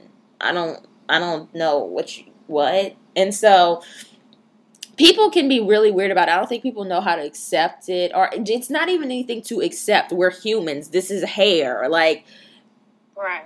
It's just deal with it, you know? I don't know if anyone else, whether you're Indian, Asian, Latin, European, white, like, I don't know if any other, that it's just like, let me touch your hair, or, oh, wow, you know, it's just. I wonder if they deal with that with their hair textures, because we all have different hair textures, but I always seem to see an African American who has natural hair always get the question, can I touch it? How does it feel? Right. Or not even just that, even like an African American who has a weave. It's like, is that your hair? Is that your hair? Yeah. Oh my God. Can I touch it? I have got to comment on that. I changed my weave quite a bit. And we are good friends. I mean, I don't know if she listens to my podcast, but we met in St. Louis when the Rams were in St. Louis. And she is or was my neighbor's daughter. And we had play dates with our daughters and stuff like that. But she always commented on my hair. She was like, how does your hair grow so long? Or why did you cut your hair? Or, oh my God, I love this bob. So it's a weave. It's a weave, for sure. Right. Like, my hair doesn't just grow overnight. You saw me 2 days ago. Right. I had a lady like that in the parking garage. She was trying to be polite. Like, she knew darn well this was not my hair, ma'am. But she was like, oh, so like, so did it, how did you phrase it? Something like, it took them a long, like, did you, grow it like that? Or did you, like, buy it or something? Or no. She said, oh, your hair must grow really fast, huh? And I was like, my hair does grow fast, but it didn't take that long to get these braids. Like, what? Like, you could have just asked. I don't know why you needed to ask that way, but she was just like, yeah, your hair must grow really fast, because that had to take a long time to do. And I was just looking at her like, what does that even mean? My hair must, you don't even know me for the rate of my hair growth. Okay. Right. But I think people just aren't familiar with it. They don't know how to handle it, accept it, react to it, so they just don't.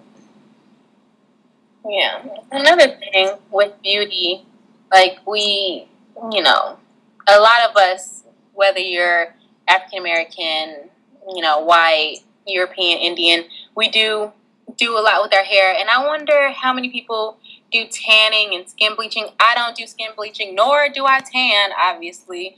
But, Bree, I know that you don't obviously go to a tanning shop that I know of. But in the summer, I do know that you lay out and kind of bake in the sun a little bit. Bake in the sun. Well. Because I do notice you're a lot browner in the summer as well. So, I mean, talk to us about tanning.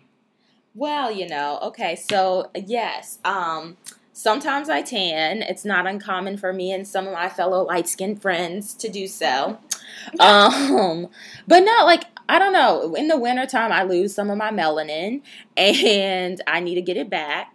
So I go tanning, but not traditional. Like, it's never that serious. It's not like I go in a tanning bed and I'm hardcore. But, I might stand in the sun. Or the last Sunday, me and my friend, we were laying out by the pool. And so we kind of just laid out for a little while and subtly changed our shade a little bit.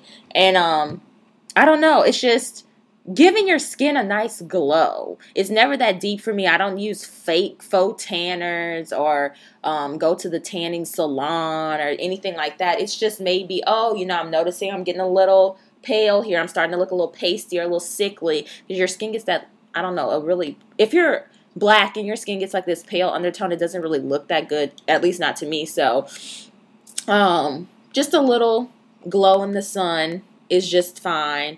But I also know on the flip side, the funny thing, back in high school, my friend and I, we would go at recess, and she would avoid the sun like the plague. And I would be like, what are you I'm cold by nature, so I would stand in the sun like, oh, this feels so good. And she was like, heck no, I'm not getting not a shade darker.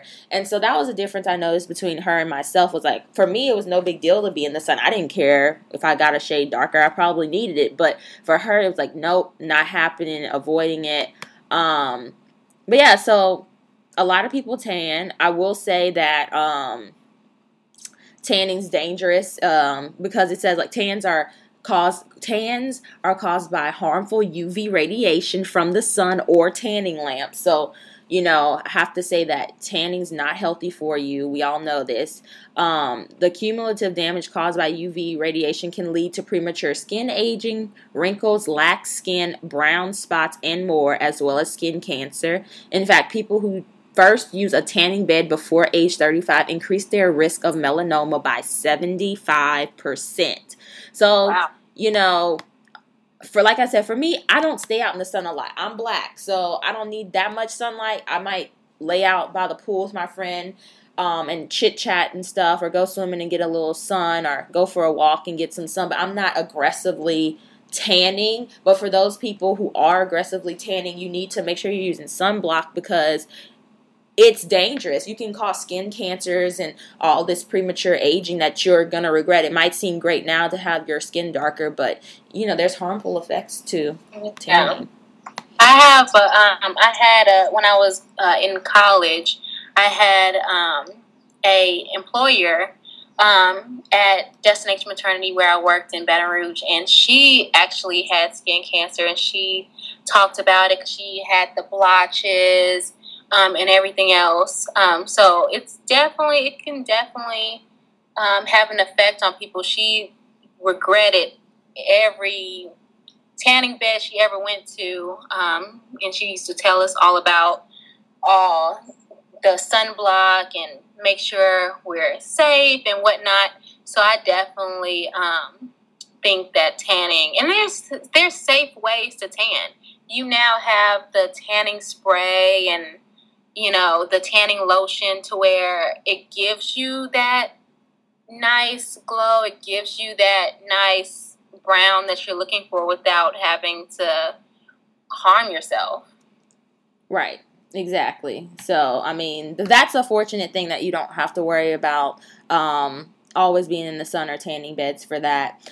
And then also going back to the skin bleaching, again, that's not something that I really need to do. I will say I do have bleaching cream for spots when you have acne. Spot. Yeah, like if I have acne or something, I have that, and it's a very low dose, and it's not something I rub all over my body or anything like that. Yeah, like the actual bleaching cream. I know about that. Ambi actually has the dark spot corrector cream, right. And I've actually used it as well on my face, like you get blackheads from popping pimples. So obviously stuff like that is not what we're talking about here. We're talking about actual bleaching cream. Mm-hmm.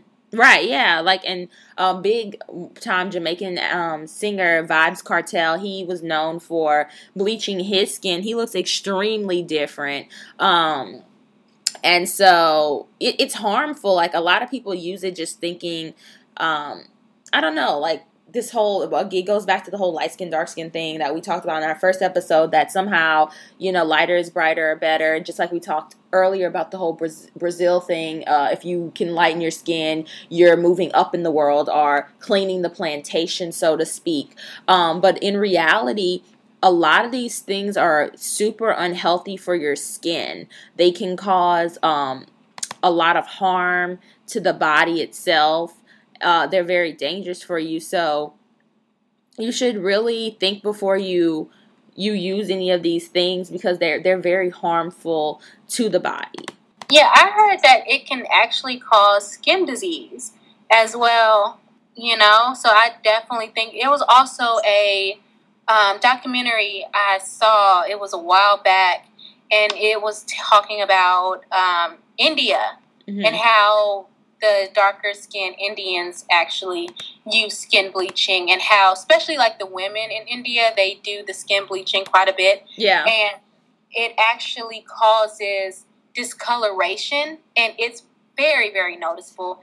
I don't know if that's over certain amount of usage of the skin cream, but it definitely can have some serious effects on your skin.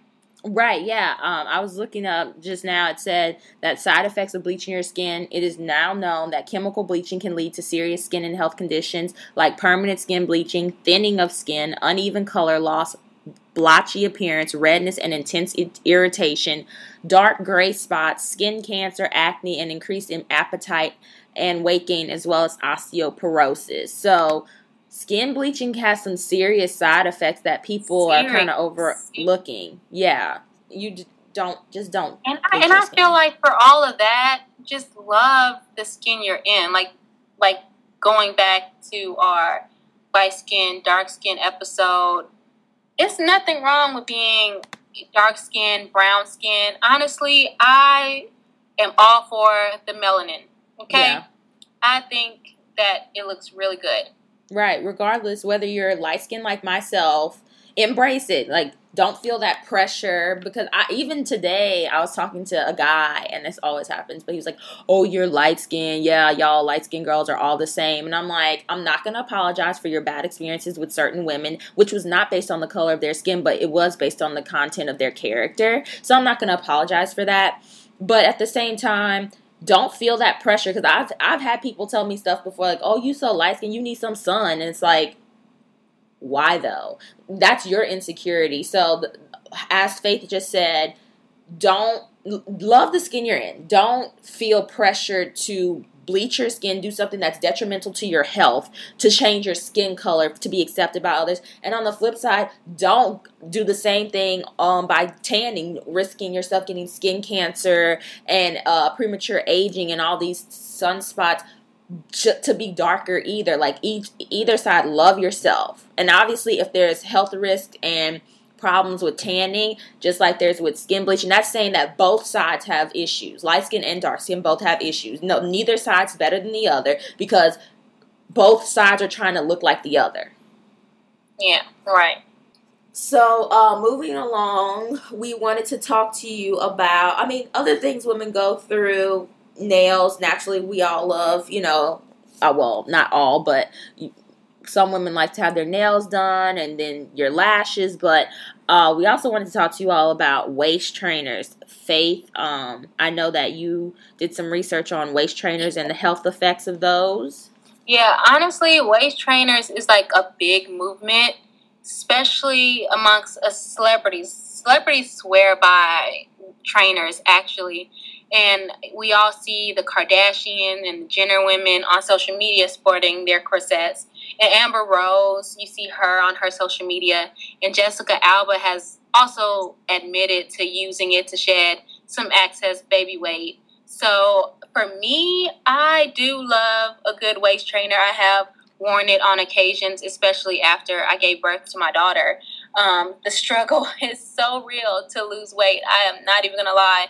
So when you hear a good weight loss gimmick or something that seems fast and easy, like, oh, you just wear this for a little while or a couple of hours a day, and you just have a skinnier waist, why not? you think, obviously it's the best thing since sliced bread. Mm-hmm. But these corsets, come from the whole 1500s type corsets, the tie back, usually sported with the high top hairdo and, the little parachute type dress. Mm-hmm. But the idea behind it is to wear it for a certain amount of time every day, and eventually your body molds itself into a slimmer figure. So I'm thinking, what's easier than that? I mean, just wear it. Right. But there is also a huge downfall, especially according to experts. When you wear the corset, you squish your lungs and ribs, which make it hard to breathe. And experts also say that some women have actually passed out from wearing this for too long. Ugh.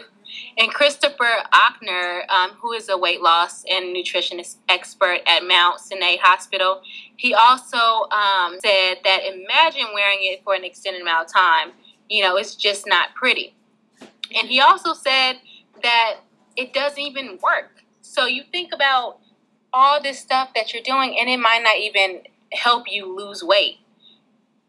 Christopher says that spot reduce, besides, it doesn't even really work. So imagine squished lungs and compressed organs and fractured ribs for nothing.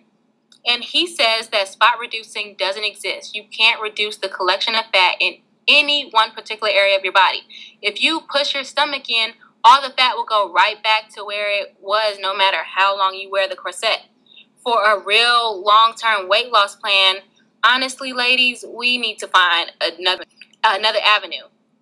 But honestly, for 2 to 3 hours for a special event, I would definitely still give in to the movement, especially if I want to look nice in a nice dress, a little fitted dress.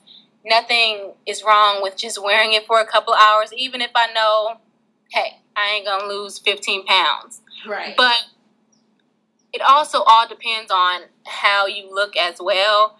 We've all seen the women that wear the corset with the, fat bulging at the top.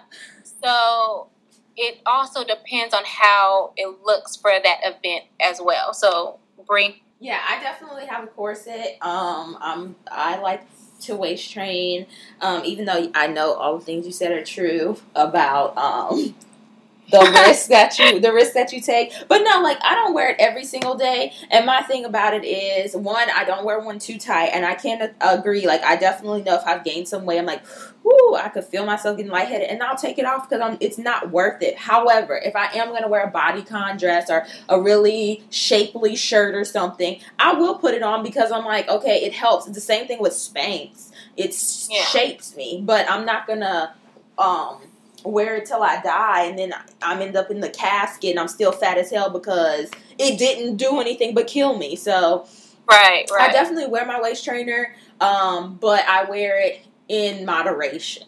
Yeah. And a lot of things are fads. These people get paid for this stuff. The thing I wanted to talk about was the whole detox. A lot of these celebrities and stuff are telling you, ooh, drink, flat tummy tea or Mayfin. I have tried these teas, and I'm not going to say they don't necessarily work, but when I did them, I can't even say that they worked or not, because when I did them, I was doing them in conjunction with something else. So if I was drinking the tea, I'm like, well, if I'm going to spend money on this tea, I might as well eat healthier or work out. So I can't say, oh, the teas will really reduce my bloating, because I was doing other stuff that I should have been doing to reduce my weights anyway. But a lot of this stuff is fads. Waist trainers, now they're coming out with different kinds of waist trainers. You have the corset snap, the zip, the wraparounds. At the end of the day, people are just trying to make money, and I think it all goes back to good old-fashioned hard work. The outcome has to be greater than the income, meaning you have to work out more than you eat. And that's really all that's going to work, whether you're doing low-carb, vegetarian, Mediterranean diets. Whatever you're doing, you're still going to have to burn off more than you eat. So I agree. I mean, but going back to the detox, I have also tried detox. I've tried a lot of gimmicks in order to, shed some baby weight after having my daughter. So I did try the Skinny My by the T My brand. after having her. I would say I didn't use it for a long period of time, hence getting pregnant again. But for me, I think I saw a little difference in the amount that I ate. I think it kept me fuller longer when I had my tea in the morning with some fruit versus, having some cereal and being hungry again an hour later. So I definitely can see that. I haven't used it for a year or anything like that to where I'm seeing a big weight loss difference, but I would definitely still not be against giving it a try again after having my son. Yeah. I definitely feel you on that. I mean, I don't have kids. I've been saying this all night. But, we all try stuff to see if it works or not. And why not? I mean, long as it's not going to kill you, go for it if that's what you want to try. But just I think what we're trying to tell you is be mindful with anything you do. Know the risk before you do it. Like, beauty's a big deal. We as women go through a lot. We do a lot to be beautiful. And so be healthy. Be smart about it. It's not worth it. There's so many fish in the sea. So I think of it that way. It's like if I'm doing all this stuff darn near killing myself to be beautiful and I die, there's just going to be another woman to replace the spot that I lost. So be healthy and smart. Love yourself. Whatever you do it for yourself. Just as Tillery told us earlier, if you're going to get a breast augmentation, get it for yourself. If you're going to get liposuction, do it for yourself. If you're going to, get a waist trainer, do it for yourself. Any of these things, do it for yourself. But don't think that because if I lose 50 pounds, I'm going to be happy. Or, if I get this nose job, some guy's going to love me and want me. At the end of the day, you have to first be whole in yourself. And to me, personally, the only way to be whole is through Christ, Jesus Christ. So if you don't love yourself and you don't love the Lord, you're just filling your life with these voids that really won't mean anything or matter at the end of the day. You're always searching. Right. You'll always be searching. So, tonight's podcast ran a little long. We'll definitely pick up where we left off, talking about the negative side to body images and what they trigger. But we just wanted to go over with you all and say we sharing your pain. We know that all women of all races and ethnicities struggle with image. Feel the pressure of trying to be beautiful and staying beautiful. We feel you. Right. But at the end of the day, just love yourself. So that concludes tonight's podcast. Tune in next week as usual, same time, same place, and for our next topic. And we will talk to you soon. If you have any questions, please hit us up on all of our social media sites using the hashtag AskLT. And we will talk to you later. Bye.